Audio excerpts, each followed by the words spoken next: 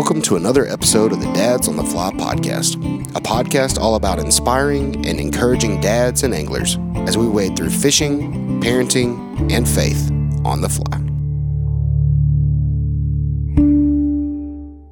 Well, hello everyone, and welcome to episode 41 of the Dads on the Fly podcast. I'm Caleb Simmons. I'll be joined by my brother Joshua Simmons and some other fantastic people here in just a moment. But before we dive into today's episode, we want to thank an episode sponsor. Today's episode is sponsored by Pigeon River Outfitters. Some of you have heard us talk about Pigeon River Outfitters in our last episode. They helped us schedule a day of cleanup, the Pigeon River cleanup not too long ago, and so we just want to give them a big shout out and let you know that Pigeon River Outfitters is located right here in Canton, North Carolina, right on the banks of the beautiful and clean Pigeon River.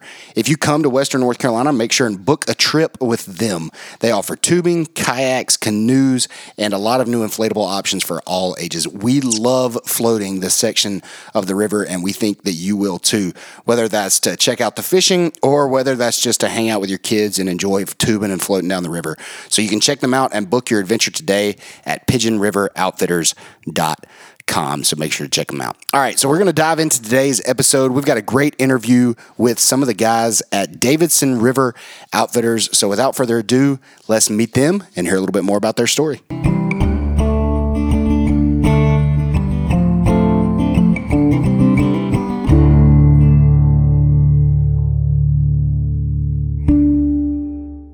Well, hello everyone. Welcome to Dads on the Fly this afternoon, and I'm here with my brother Caleb. And Caleb, we're in a cool spot today, man. We are sitting right here on the water at Davidson River Outfitters, right here in Brevard, North Carolina. I guess you would call this Brevard, right? I would think so. Okay, so Brevard, North Carolina, and why don't you tell everybody about our special guest in this episode and what we're going to do here, Caleb? Yeah, man, we're excited to be on location, something fun that we get to do every now and then with the podcast, and here at Davidson River Outfitters in Brevard, North Carolina. And we got the opportunity to hang out today with a couple guys. I want to introduce you to the first one real quick, Mr. Jason Marquardt, and Jason works here at Davidson River Outfitters. And Jason, tell us a little bit more about what you do here. Yeah, so I spend a lot of time here working the shop, helping people out, choose the right equipment and flies and do all that sort of stuff, as well as oversee a lot of our different kind of instruction and marketing opportunities. So I get to do cool things like hang out with you guys and talk about fishing and, expose a whole bunch of really cool people to the sport. That's awesome, man. How long have you been with Davidson River Outfitters? I would say in May here it'll be a year. So I'm really excited. New to the team, not new to fishing, but excited to be here. Sweet. And so before we dive into you, can you talk a little bit about the history of this shop? I know it's been here for a while, and it does a great job. I'm sitting here looking at all the money I could spend in here. And so can you talk a little bit about just the history of the shop and the importance of where it's at and what it means to this area? Absolutely. So we've always kind of been in this Pisgah Forest Brevard area for, the past couple of decades here. And we're in our current location here for about the past 6 years. We're right here at the entrance to Pisgah National Forest and right on the banks of the Davidson River. We're positioned kind of right at the top of our private water area and kind of right at the entrance to all of our different public water fishing opportunities. So you have to drive past us, whether if you want to fish blue lines, if you want to fish the Davidson, if you want to go up to the Parkway, where you got to drive past us. So you might as well stop by. Yeah, man, you guys are positioned like right in some great trout water. So this is such a cool place to be. So, some of my favorite trout water. I've got a lot of great stories I could tell about this stretch right here. The night I sat right there at that Pizza Hut one night when my wife picked me up because I'd thrown my car off a cliff up here. So yeah, there's all kinds of fun things I could tell here. But I want to talk more about the shop. But first, I want to talk about you, man. How did you get into fly fishing? I know you're not from the area. Yeah, not at all.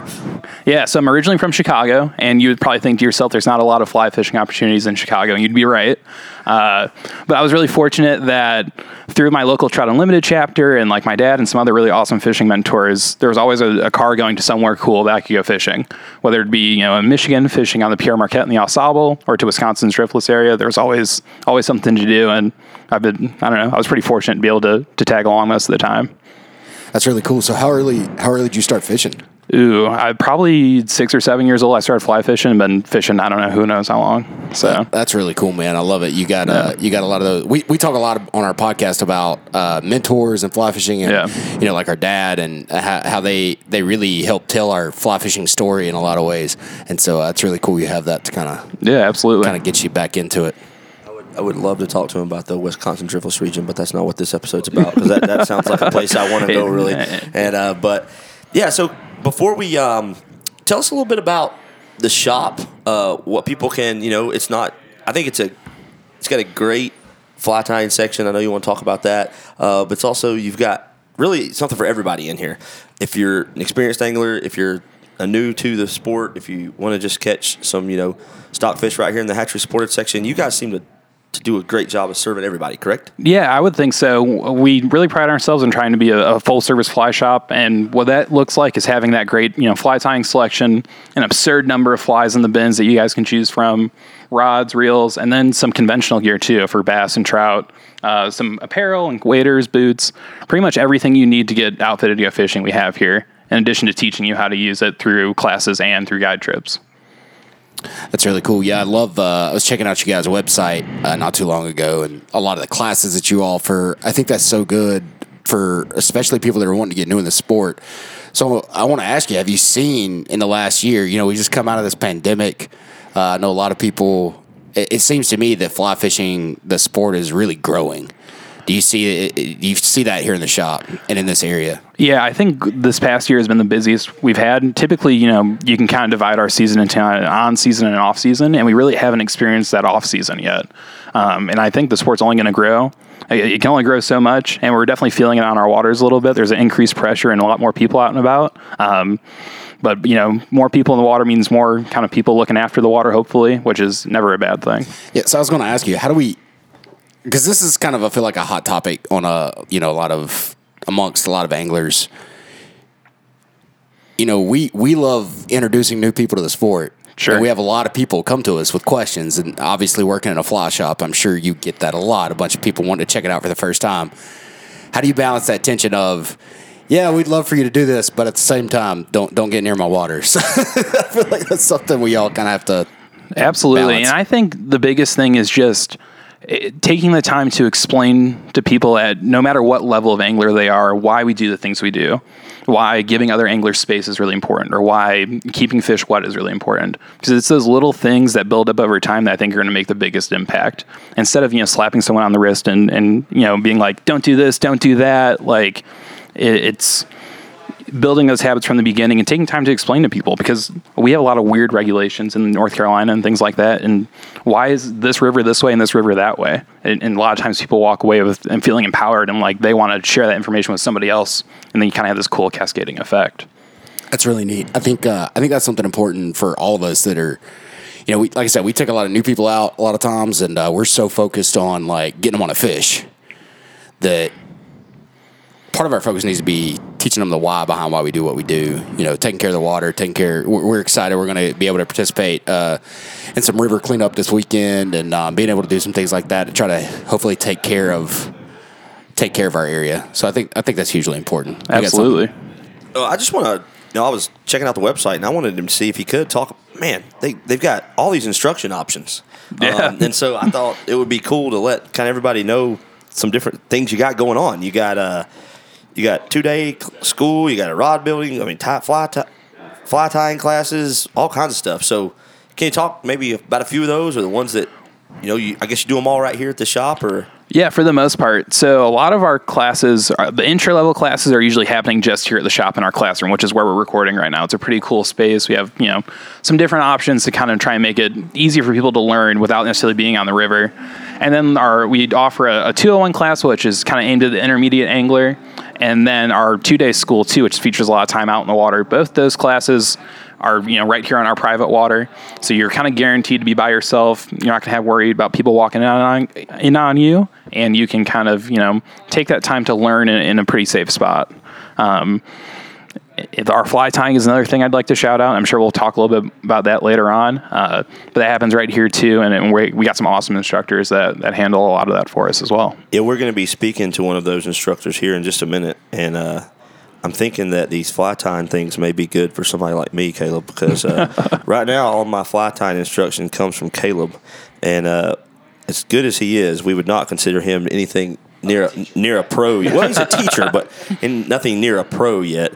So looking like you got some 101, just intro to fly tying, then some intermediate fly tying, and then You've got Time Flies for the Great Smoky Mountains, which is awesome. And those can all be found on your website, correct? And you Correct. just call the shop, or you sign up online, or I would say giving us calls the best way. We're still a little bit old school in that regard. But that way, oftentimes the questions you guys ask as you're, setting up for these classes, we can kind of help to steer you into what the class may fit you best. Because a lot of them kind of build on each other in a certain way. Sweet, man. And what about these other things here? I'm just looking through. So,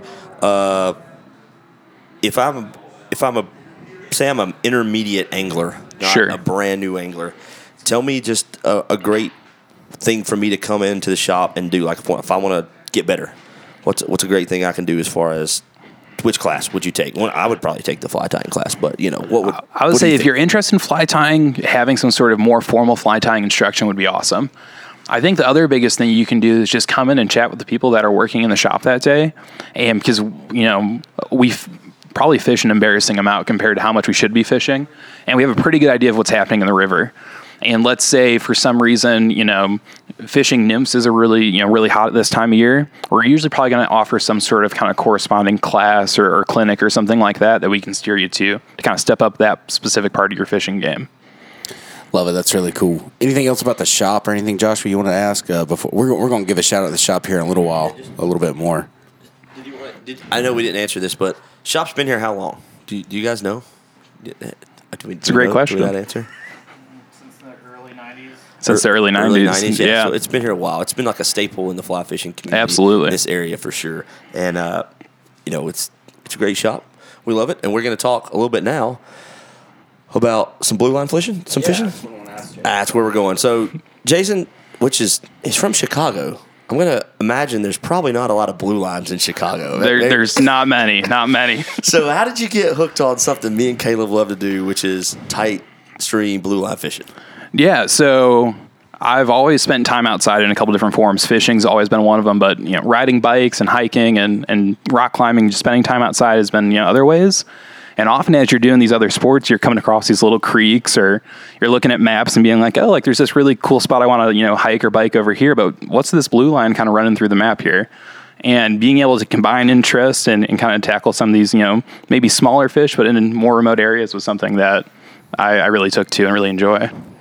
Yeah, that's Joshua all day long. We can't go walk or hike or especially drive. He's not allowed to drive anytime we go anywhere anymore because we drive over a river. We're liable to wreck because he's always thinking if there's fish in there, checking out the window. So, yeah, man, we're the same way. We really got in, we started I think a lot of fly fishers go through this kind of arc of, like I just want to catch every fish, like put me hatchery, I don't care, to then, I just want to catch big fish. And we've talked about this a lot before. I want to catch as many fish as I can.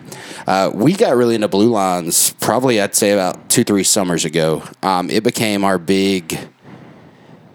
I'd say it became our number one passion there for a little bit in the summer, whether that's going to the Smoky Mountains National Park, whether that's right here in the Pisgah Forest, right off the Blue Ridge Parkway. We've just found... we talked about this one episode. There's just so much dang water out there. Like there's so much water that we're so blessed and fortunate that wild trout live in. And so we've really fallen in love with that as well. I don't know if you had similar experience or.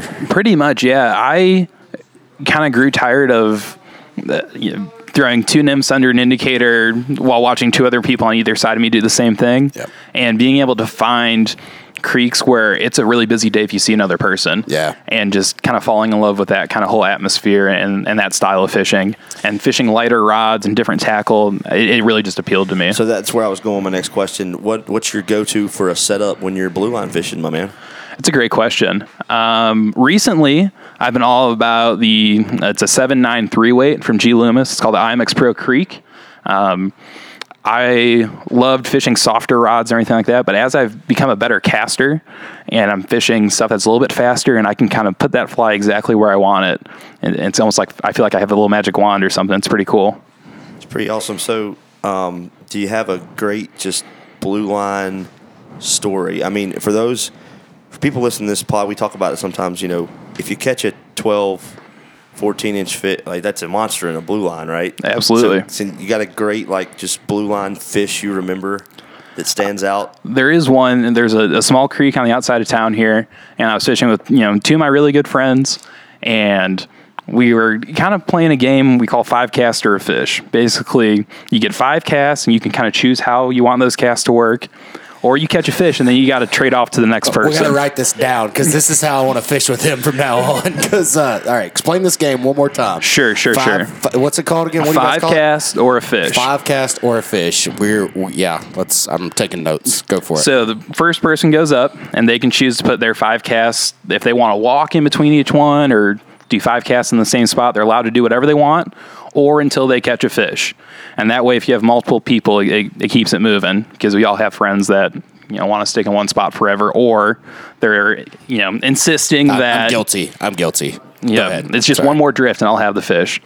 So we were playing the game, moving up a creek, and I decided that in this little piece of pocket water that I needed to display my 5th cast.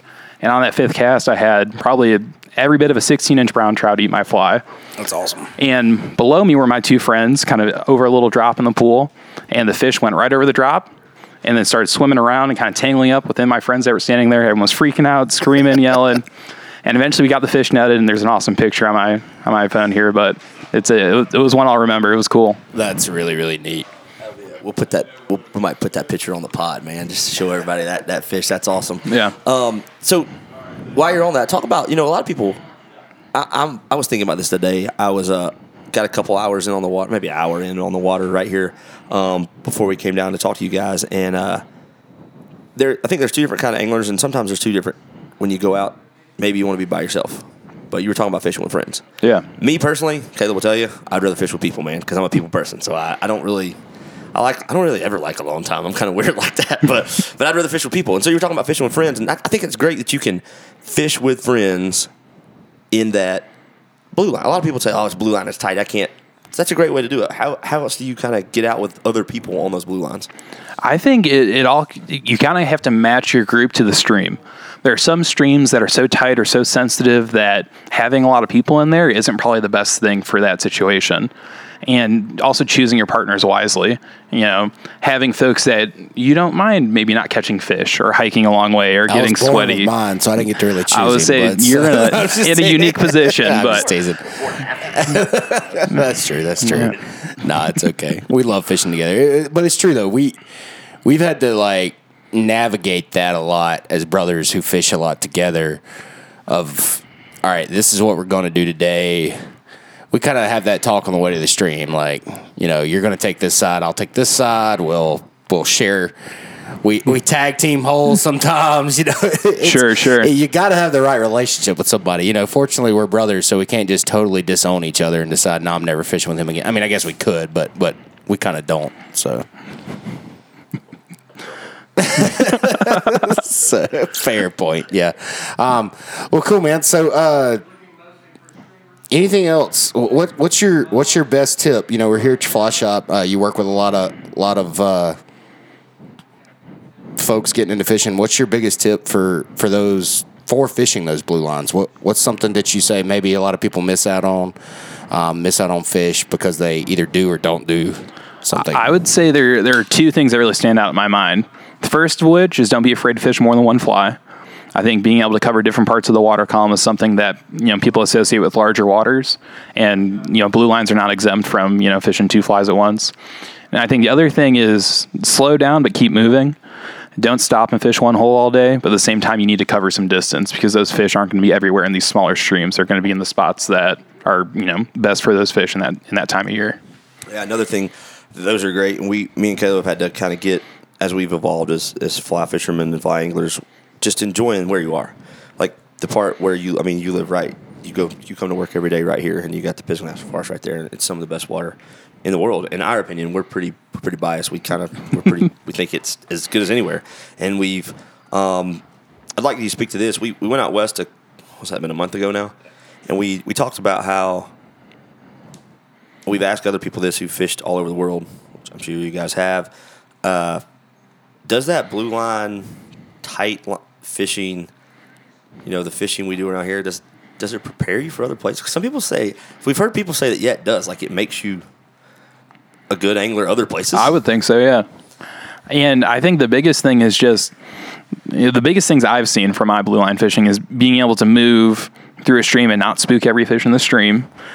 And also, often your first cast is your most important cast in these really small pools. So planning my shot, taking the shot, making it count.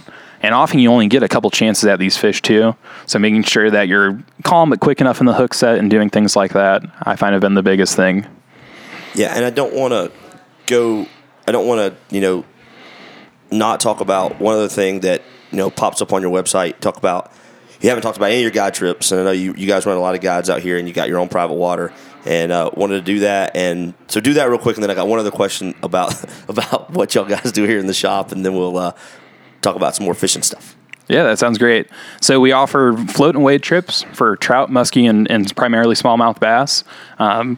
But pretty much if it's within a couple hours of here and, it swims, we're probably targeting it in some way or fashion. And a lot of people think that guide trips are only for really experienced folks or something like that. We take people of all abilities, all different levels of accessibility and mobility too. So if you want to go fishing, give us a shot and we can probably get you out in the water. And if you're local in the area, it also looks like they do some destination trips. Yeah. Is that something you guys have been doing for a while? Absolutely, yeah. We just wrapped up a trip to Argentina not too long ago here. And before long, we'll be going to Canada, down to Colombia for some peacock bass, and then maybe to Chile to kind of chase some trout again. So we got some different stuff in the works. That's awesome, man. And anything else new in the shop that's just like, wow, everybody wants this, or what you that you could say like, you want to come in and get this tomorrow before they run out? Or I would say it seems that every week there's kind of a new product of the week everyone asks for. There's a lot of new products coming out from a lot of different companies right now, and they're coming in day by day. So keep your eyes peeled, but there's nothing wrong with, we got a lot of new kind of jig style flies that seem to be really popular too. So I would say those are probably the newest, hottest thing that people are wanting. Everybody's all about the jigs, man. We're getting to tie in a lot of those, so that's a lot of fun. Well, Jason, this has been great, man. Thanks for filling us in. Yeah, anything else about the shop you want to let us know about, or? No, I think a lot of people think fly shops can be intimidating, and we try really hard to not be that intimidating, and yeah, we take a lot of pride in that. That is so good, and I think that's so important that you said that. I know when we got our start into fly fishing, that was one of the things. You'd walk into a shop, a guy might greet you and be like, hey, but then you're like, oh, man, I got to pretend like I know what I'm talking about for a minute. No, not here, man. But I really appreciate that about you guys. You guys seem to be real chill, real down to earth, just wanting to be about helping people, and especially those that are maybe wanting to get into the sport. Well, I want to give a big shout out because I feel like I did feel like that at first, and now that I've met enough people, I don't feel like that anymore. But I just kind of realized people pretty much early on talking to me I don't know what I'm talking about. But believe it or not, I do catch some fish every now and then. But I wanted to just give a big thanks, Jason, for having us down here, man, because I walked in one day, I think might have been with my kids, actually. I think I had my kids with me, and we were I was buying some thread because this was back in my, early tying days, which was, 3 months ago when I just started. And Jason helped me out get some thread, and I think I gave you. I think I had a sticker with me. Yeah, we got a sticker on the front door. Yeah, I gave you a sticker that day, and you were not kind enough to put on your front door, and just checked out our show. And so I want to say thanks, man. We appreciate folks that believe in what we're doing, and we're trying to just encourage dads and anglers to give back and spend quality time with people and be present in people's lives. And so I want to thank you for that, and thank you for having us down. And can't appreciate you enough. Yeah, absolutely, my pleasure. Thanks, guys. Well, thanks, Jason. We're going to take a short break, and then we'll be right back with someone else from Davidson River Outfitters, Mr. Jeb Hall. And so we're going to take a short break, and we will be right back. Well, while we don't have an update from Joshua's Adventures Behind the Vise, we do want to let everyone know that we are continuing to love Anadromous Fly Company, and they are one of the sponsors for today's episodes. Anadromous Fly Company, your sharpest decision in fly tying tools and scissors. Man, I cannot tell everyone enough how much A-Flyco has changed my fly tying game. Having a good pair of scissors makes everything when it comes to tying flies. And so you can check them out at aflyco.com. That's AFLYCO.com. And at checkout, if you put in the discount code DADS20, you will get a 20% discount from them for all of your fly tying Tools. Anadromous Fly Company, your sharpest decision in fly tying tools and scissors. And we are back live on location at Davidson River Outfitters here at a beautiful shop in Brevard, North Carolina. Again, listeners, make sure to stop by the shop if you are in town, and if you do it in the month of June, you can mention Dads on the Fly and get a little discount when you check out, so make sure to do that. Well, we're coming back with someone else from Davidson River Outfitters, Mr. Jeb Hall. Jeb is a full-time fly fishing guide and instructor in Western North Carolina and East Tennessee here at Davidson River Outfitters. He has fished a lot all over the Southeast and even spent some time in some other places in the Western Hemisphere, like Alaska and fishing down in the Bahamas. And Jeb is also an author of the book, The Southern Appalachian Fly Guide, and talks a lot about fly fishing and teaches a lot of fly fishing and especially fly tying. So, Jeb, thanks for being on the podcast, man. Thanks for being here. Thanks for having me.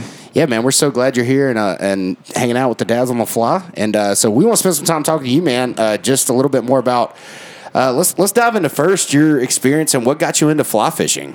My dad got me into fly fishing. My dad got me into fishing, period. But fly fishing was just a thing. Like, if you want to access, when I was a kid, if you want to access more trout streams and do more things, then you need to be able to fly fish, to fish those fly-only waters or single hook artificial-only waters or the waters in the Smokies. You needed to be able to fly fish to, like, be able to fish those streams. Like, you can fish the streams in the Smokies with a single hook spinner or something, but they don't really eat those. So you need to learn how to fly fish to fish those things. And that was back in the late 80s, early 90s. It was like when Caleb was born.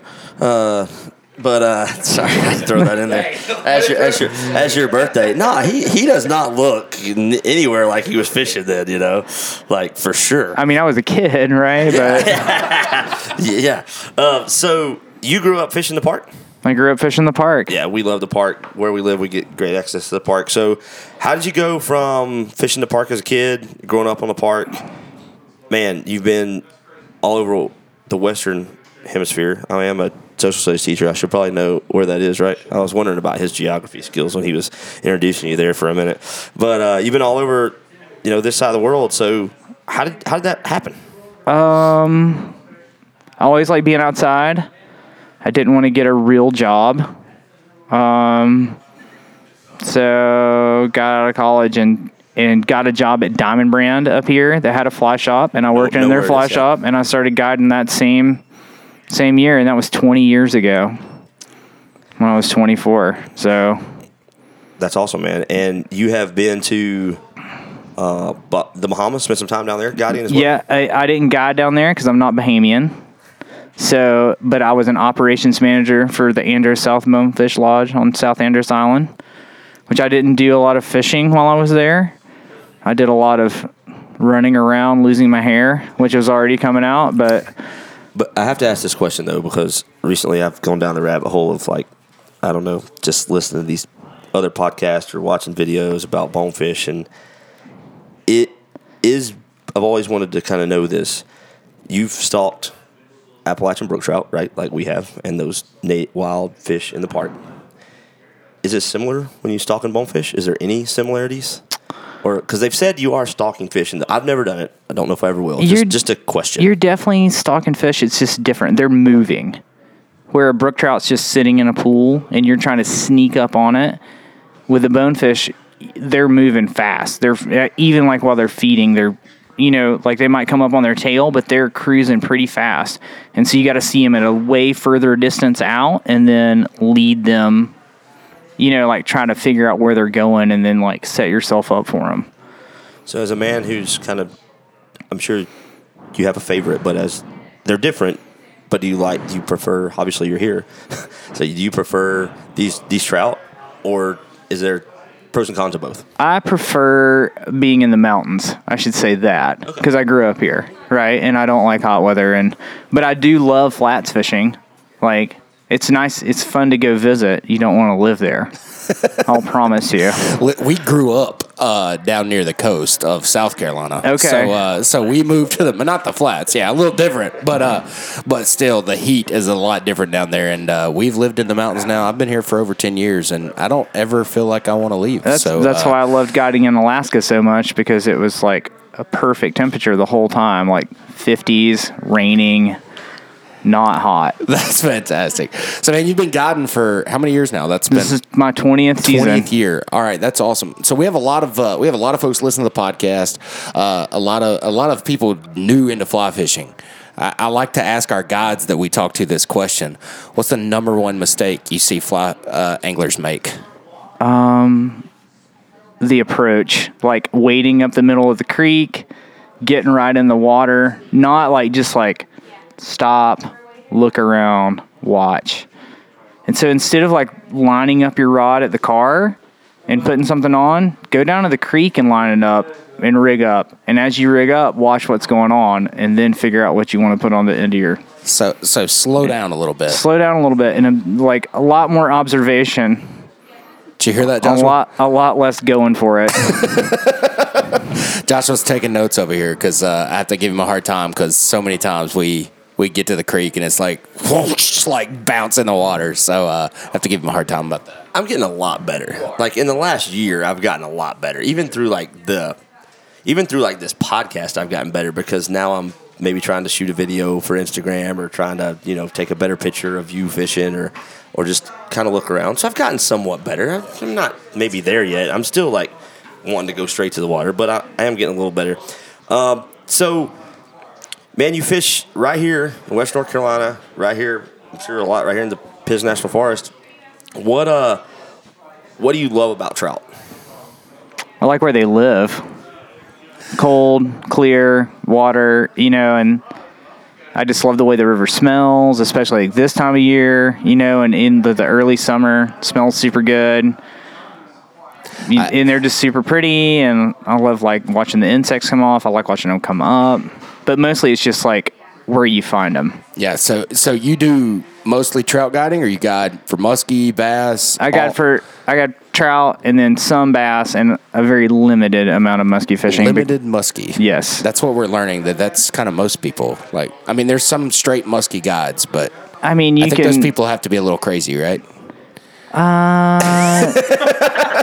Yeah, and it's tolerant, I would say. You don't catch a lot. You see them sometimes. The people have to be real, like, if they want to, especially if they want to fly fish for them, they need to be pretty adept with a fly rod to make those casts, and pretty physically not fit, but strong at least to like throw that thing all day over and over again and fish it properly. That's not the funnest thing to guide ever. I could imagine. And then when you don't catch one, like they're like, you get to the end, it's like, well, we just fished all day. You still got to pay. Yeah. Right? Exactly. And so they don't really like to pay when they don't catch one, but it's like, well. That was your choice to go for muskie. Yeah. Do you ever catch one? I don't know. You tell me. It's like, so are trout kind of your favorite species to go after? Like personally or guide? Both. Answer that to both. What's your favorite? What's your favorite species to guide for? What's your favorite species to actually fish for? That's kind of tough. I like guiding trout around here. I like smallmouth fishing a lot because I grew up doing both in Bryson City. Yeah. Right. The smallmouth are definitely a little bit more challenging on a fly, I would say. Longer casts. It's a little, they're not always like the trout are feeding a lot more. The smallmouth are, they have a window where they feed and then they're not feeding. And so it's a little more challenging like that. But the trout probably for guiding, because I like tying the flies and I like seeing if my flies work and I like seeing if like whatever weird thing's going on in my brain is working. So you mentioned it, and we'll go ahead and start transitioning into that. I know you teach a lot of fly tying around here as well. Is that correct? I do. And so I just got into tying. I started tying a few years ago, but just as a screwing around, didn't have a clue what I was doing. I got serious about it probably in the last year and a half. And you mentioned something that is why I tie flies. I like to come up with I've never been a creative person before, and now I feel like fly tying has made me creative. Like I like experimenting a lot and like coming up with stuff on my own and being like, hey, I'm going to tweak this fly and try this and see what happens. And you mentioned that a minute ago, like talking about how you like going for trout because you like seeing if there's something that you've tied that you can get a fish to catch. There's just something special about tricking a fish that way, I feel like. Yeah, with the guiding especially, because I can teach someone to drift a trout fly properly. The smallmouth flies, I can't necessarily teach them how to like work the fly properly, not in like one sitting at least. But I think the fly tying adds like an element to fishing. Like when you tie your own flies, then it's like what you made trying to fool the fish as opposed to like buying something and going out there and using it. Like it's much more intimate, right? And so if you get to where you like, I will only fish my own flies personally. You know, like I'll buy some for guiding. I have to. You can't do that much homework. But like I will not fish with someone else's fly unless somebody gave me one, like a friend or something. Caleb made a this year, right? He made a pact this year that he was only going to fish his flies. Now, we plan to catch some smallies this year, so I don't know how well that's going to work unless he can start tying some of these streamers that I want to fish with. But I can fish with whatever, so it's just him.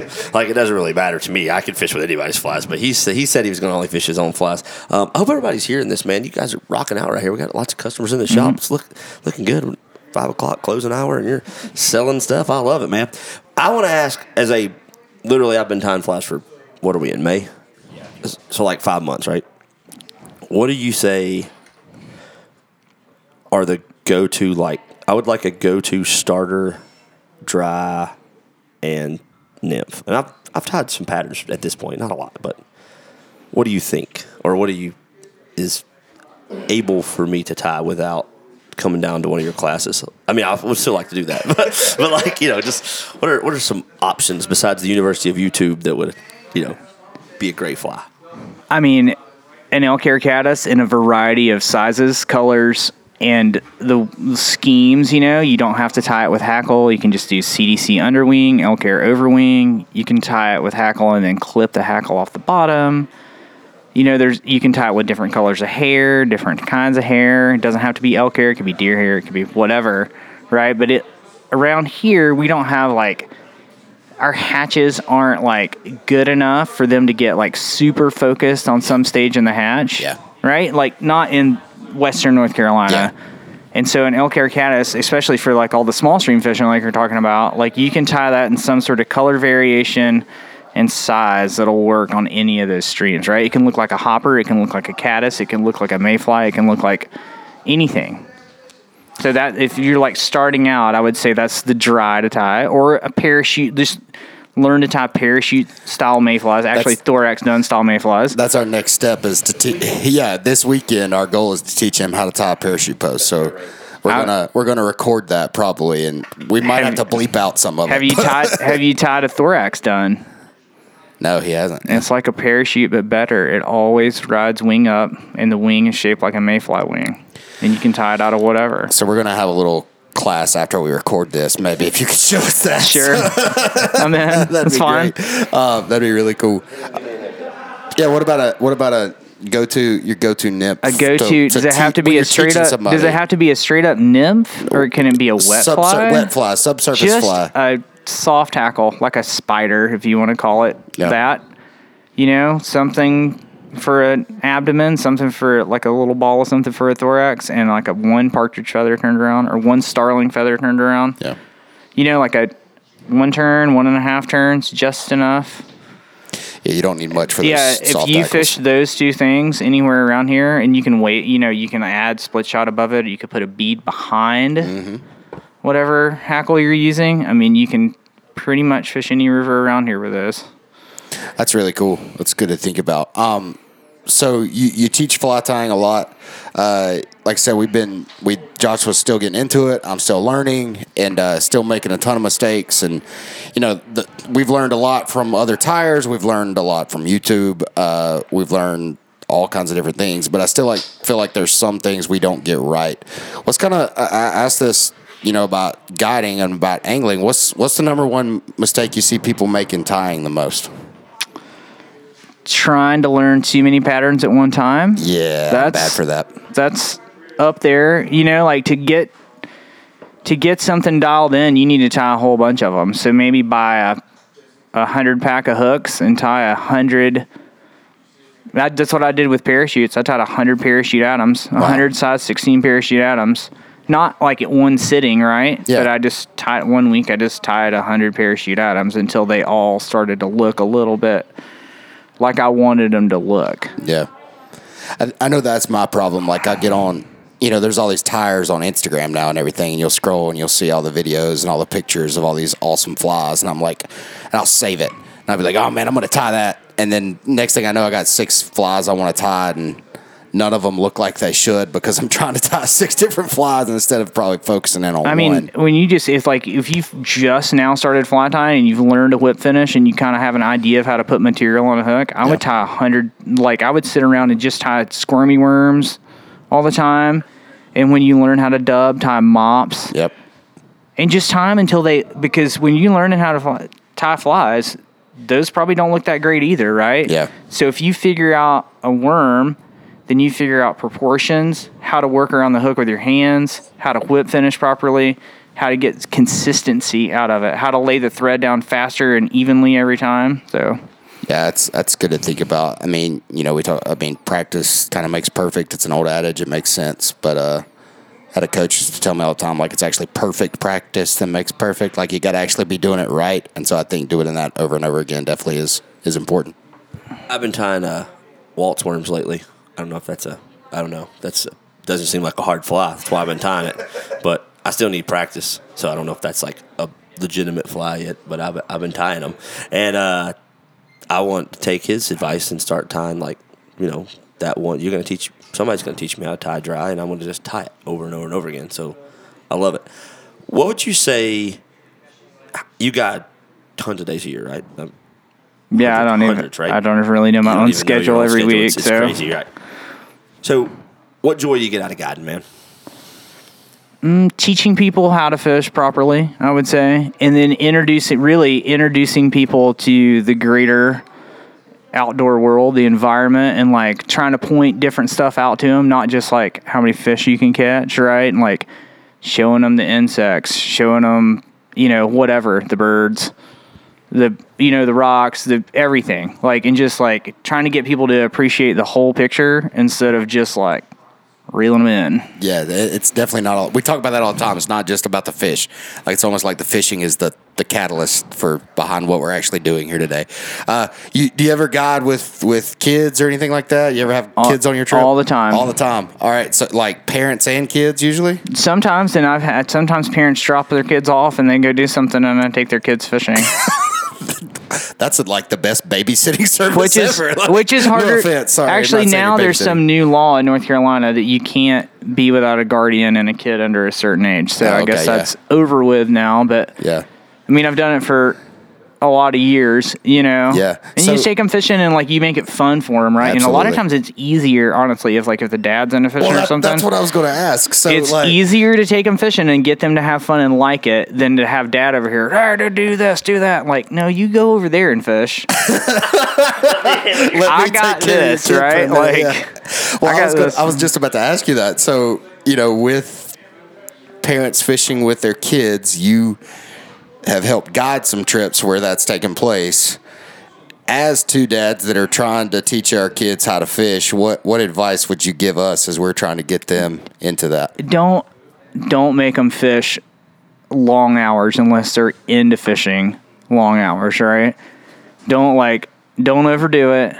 Make it fun. If they want to throw rocks, throw rocks. If they seem like they're bored, catch insects. Walk around, do something fun. Let them splash around in the water, within reason, right? Like if it's super cold and you don't want them getting wet, right? Then maybe don't let them do that. Always bring a spare pair of clothes. They're going to get wet. They want to get wet. Don't get mad at them about that kind of stuff. And like, if they don't seem that into it, just don't push them harder, right? Just let them just enjoy the whole experience, and then they'll keep wanting to go. right? And even if they never get into it, they'll still like the idea of going and like the idea of going with you later, and it'll be a positive in their life. I can't tell you the amount of people we've had on this podcast that have said, let them throw rocks. Those exact words. And I think that's so important we keep coming back to. What's been nice just in the last, 4 or 5 months since we've had our raft, my 10-year-old is getting into it more. And me and Caleb talked about this on a couple episodes ago. Like, I didn't pressure him at all when he was young. So I've kind of waited. And, like, the last couple times I've taken him, he's finally started to, like, enjoy casting. And the boat has made it. We do short trips when we're waiting, or like for cat. But like a boat, he doesn't mind sitting there eating Cheetos or Doritos all day. Like, he doesn't mind that, even if he's not fishing. And so that's been a real cool thing for us to take him with us on floats and see him just enjoy that day, even if he's not catching fish, like what you're saying. And you make it fun for him. And so we've heard that so many times. So it's just awesome to keep hearing the same thing. I would say the other thing too, like if it's within the regulations, right? Like, it's okay to let them spin fish. It's okay to fish, like maybe even fish a little bait if it's within the regulations. Like, debarb your hooks, be real nice to the fish. Let them catch something if they really want to catch something, right? Don't make it harder than it has to be. All right, man, I think it wouldn't be fair if we had you on our pod and talk about, you have a book. And so we wanted to talk to you a little bit about that book. Yeah, there's some books out there somewhere. Tell that story. It's out of print right now, but if the first edition came out it's called the Southern Appalachian Fly Guide. It's a full color guidebook to Western North Carolina, a little bit of East Tennessee, a little bit of South Carolina, a little bit of North Georgia, mostly North Carolina streams. It's got maps and tons of pictures, and it's like a fun coffee table book that you can put in your truck. I would like to get it back into print. That's definitely a hurdle that I'm trying to get over right now. I have a lot of other things going on in life that are like more like self-care, I would say. And so like I'm just not like when I wrote the first edition of that thing, I had nothing better to do than drive around and take pictures, right? I like it. And I'd go kayaking or whatever, and I wasn't like guiding every single day if I wasn't in Alaska or something. So I had time to do it. Now, I own a house. I like to garden.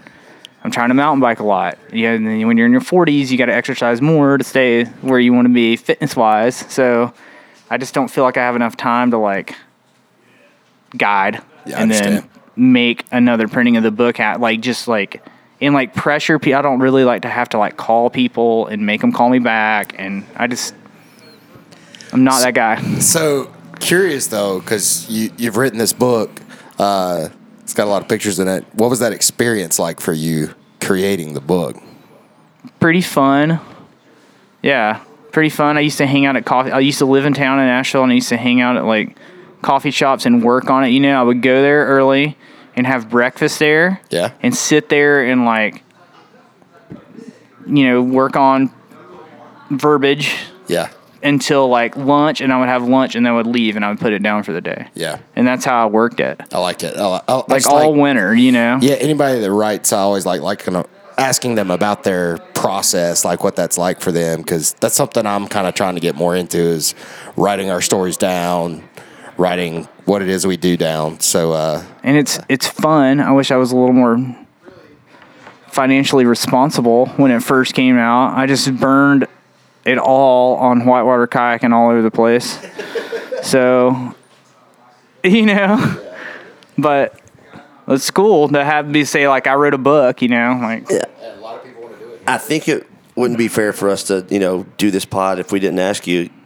You fished all over this half of the world, and sure you got some great bonefish stories. Sure you got some great stories from Alaska.